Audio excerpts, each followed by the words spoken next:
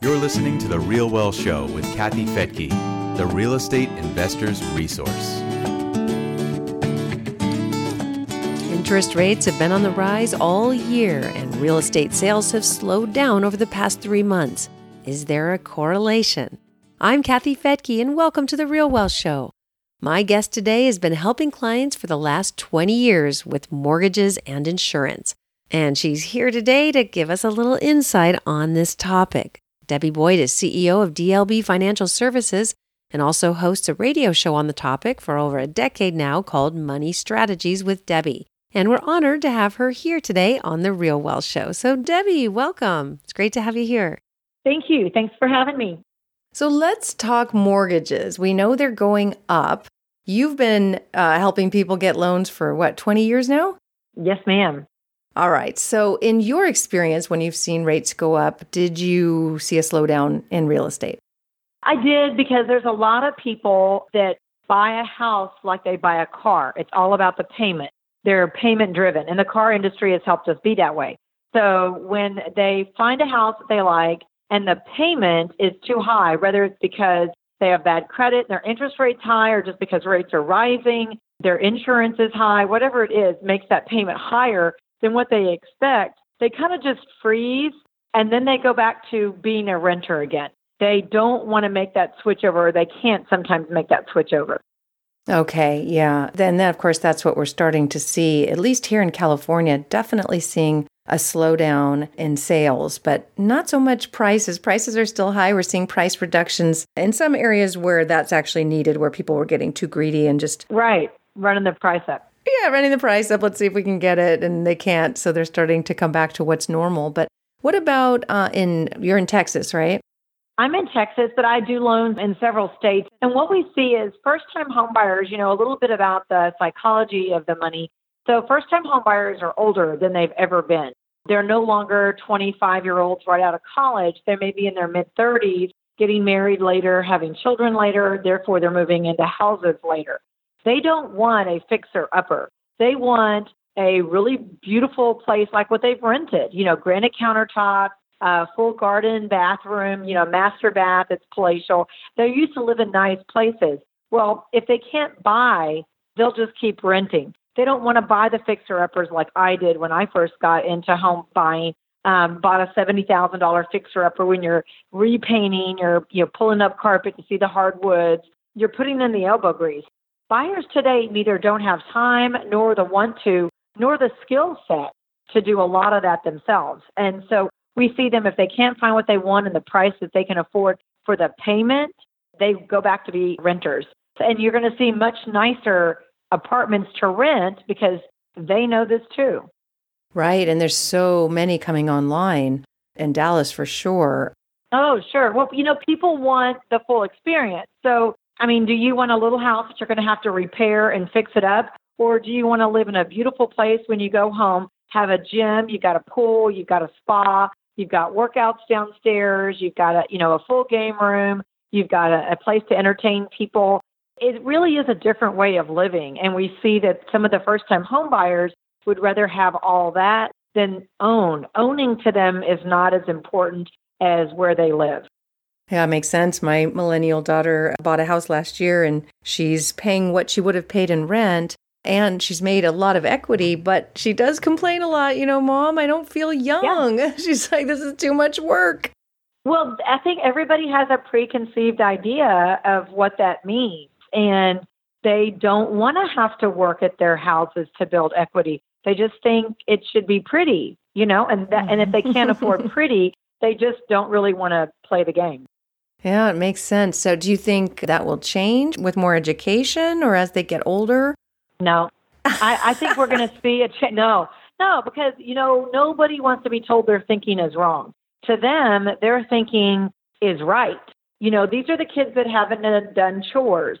These are the kids that, everything is given to them. So back in our day, if we had very wealthy parents, our parents may have given us the down payment money, but we did all the work on the house ourselves. People were more hands-on. We used to change our oil. Now nobody can do that. Nobody knows how. And the cars can't even do that either for most of the cars. So you're just seeing a real step back from putting elbow grease into it like we used to, and to where I just want to buy pretty. They don't want to even repaint a house. Some of my first-time home buyers, like, they can't see past the bad color on the walls. They're just like, nope, this isn't going to do. Well, you could paint it. You could block out a wall. Nope, they don't even want to entertain the idea. They want to walk in and everything be ready so they don't have to do it themselves. Well, there must be, there's always those who follow the flip shows and, like fixing. So I'm sure there's a small group, but you're saying in general, the millennial. In general, right. Millennial group wants it done. Very interesting. So overall, are you concerned that as interest rates rise that we'll see a slowdown in housing? Anything like we saw 10 years ago? Or what are your thoughts? Well, I think we will because, see, there's a lot of people, especially loan officers that are in the business now, that have only been in a really low interest rate market. I mean, when I got into the business 20 years ago, rates were, 8 and 10%. So rates are still really good right now. A lot of younger people, they think it's not in the threes. I'm not going to buy it if it's not in the threes. Well, threes were a fluke thing. Nobody in their wildest dreams ever thought the interest rates would get down to the threes. So I think we've got some unrealistic expectations of what the market really does. And as a mortgage loan officer, I have to educate my buyers all the time. But I also realize that they want what they want because they want it. And purchasing doesn't always make sense. You've seen people that rent or lease a car and it's an $800 car payment. Well, that's a house payment to me. And that's a house payment in some areas. They would rather have the fancy car than the equity. They still don't see the parallel between gaining wealth through owning real estate and renting. And so they're just payment driven. So I think we've got a whole bunch of people, they have all these student loans that they may or may not be able to pay off. And so they're bent on payments. What is my payment for this? And so more than ever, we're seeing payment shock when people come in and I said, well, you could always make more money. You could buy less house. Nope. Less house is not going to be adequate for what I deserve. I want, a $400,000 house. Well, then they said, well, how do I get the payments down? You just put down more money. Oh, don't have any more money to put down. Well, then these are going to be your payments. And they don't understand basic economics, really. And so it's my job to educate them. Yeah, it's really tough. You've got 2 car payments that are $800 a piece. That's a house note. You could buy a cheaper car. Oh, no. This is what I have to drive. Okay, well, then that's their choice. So they are renters. So we're going to see more people fall into that and be more renters if the first-time entry home buyers is so high. Fascinating. Are you seeing other buyers, the Gen Xers or baby boomers? Or? Well, baby boomers are going the opposite direction right now. They have really overspent. Bigger, better. I need to have more toys. Credit was available to them. They didn't have the student loans. So, I'm 54, so I'm kind of the end of the baby boomer age. I don't consider myself a boomer, but a lot of those people get bigger and bigger and bigger homes as they age. And they end up using all their income tied up in their home. Well, as they age, they're figuring out, like I do a lot of reverse mortgages as well, they're figuring out that, their health is going to go. And once their health goes, they need more money now for health care. And that 2-story house is not really good for them anymore because they can't go upstairs. So they end up downsizing. So we're in the kind of the middle right now of this big surge, and we'll have more people going through reverse mortgages to free up money, and also downsizing into something more affordable for whatever their affordability is. So some people just live on Social Security. They've gone through their pension or their 401k money, and they have to downsize to live within their means. The baby boomers are one of the generations that didn't live within their means. They extended a lot of money on credit. And so they thought that would always keep going. I've got 80-year-old people with $40,000 in credit card debt. Wow. If they don't have the cash to buy it, they just put it on credit cards. Well, they're becoming 80 and 70 years old with, they're carrying huge balances on their credit cards.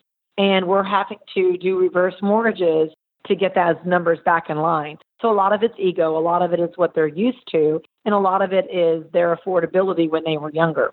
So those people, too, are going to turn back into renters if they run out of money. Yeah, this always amazed me how wherever I go, and I travel a lot across the country, I'll go to a restaurant and it is just packed. And I think, back when, when I was raising my family, we ate dinner at home and I made it. Sure. Yeah, Sure. you see people going out, and it just doesn't look like a lot of effort in, staying home and saving your money.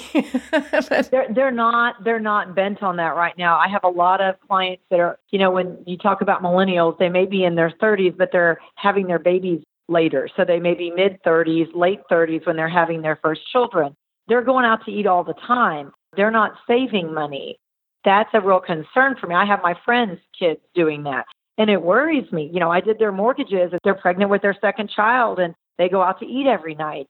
Oh my gosh, that's $30 at least every single night, and no one's cooking anymore. Mhm. And so they're spending a ton of money, and they're going to regret that because they're going to tap out at what they can earn. I don't know. I just like to save more money. As a financial advisor, I'm risk averse, so I try to help people conserve their money and make it stretch longer. I had a person today, we talked about long-term care, and she said, Debbie, I don't want to hear any more about long-term care. Don't bring it up to me again. And I said, most people need long-term care before they pass away. And she goes, Debbie, I'm going to die healthy. And I'm like, okay, do you understand what you just said? Most people don't die in their sleep. They go through some illness before they pass away, and that depletes a lot of assets. So Yeah. I just don't think we're prepared for the amount of money that we're going to have to spend.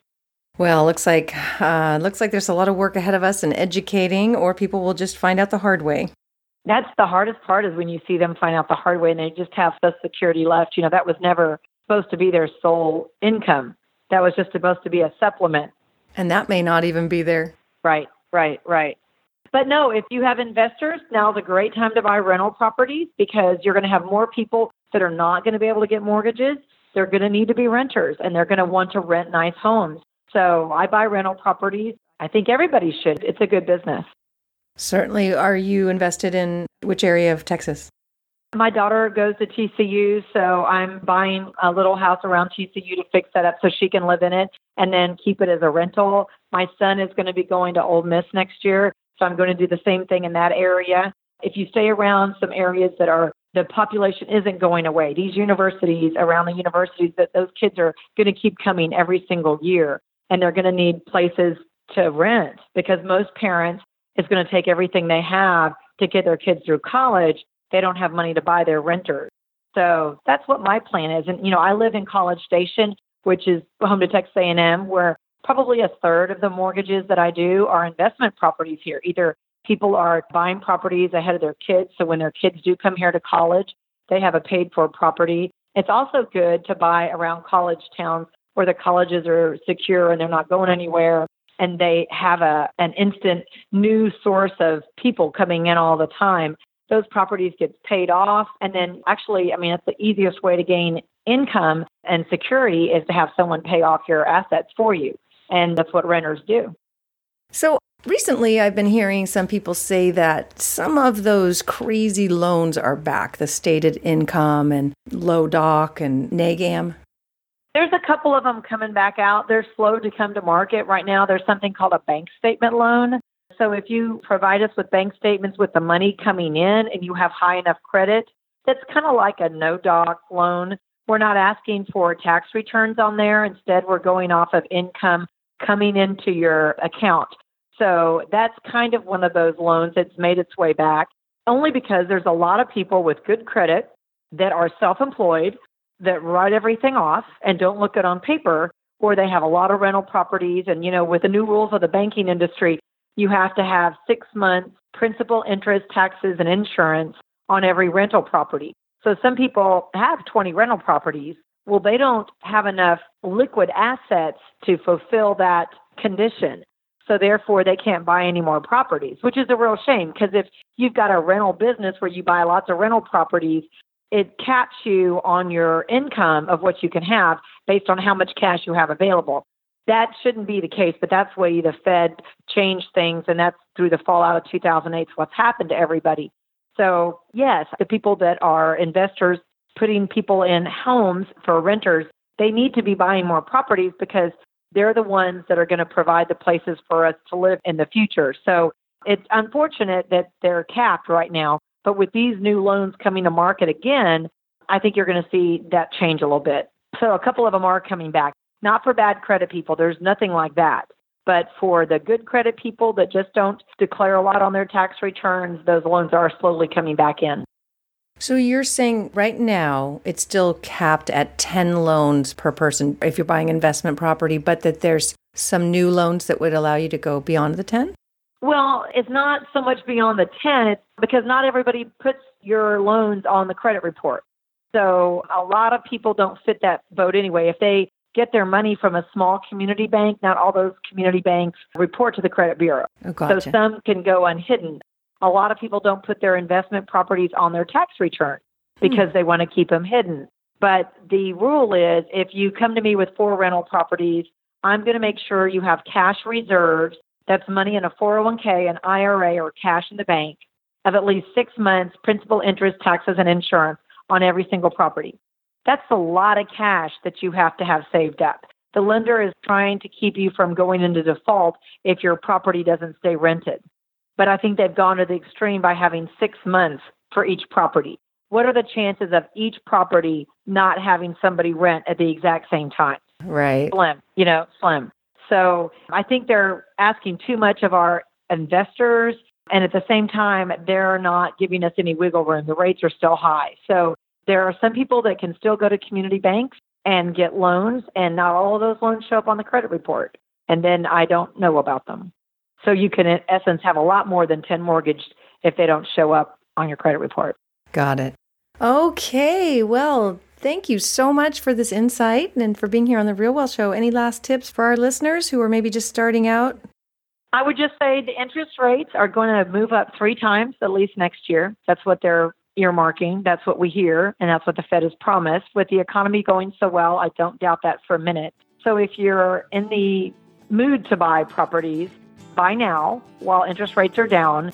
And I think if you wait till the spring, you're going to see more leeway of it being a buyer's market rather than a seller's market, because the properties kind of sit there a little bit over the Christmas holidays.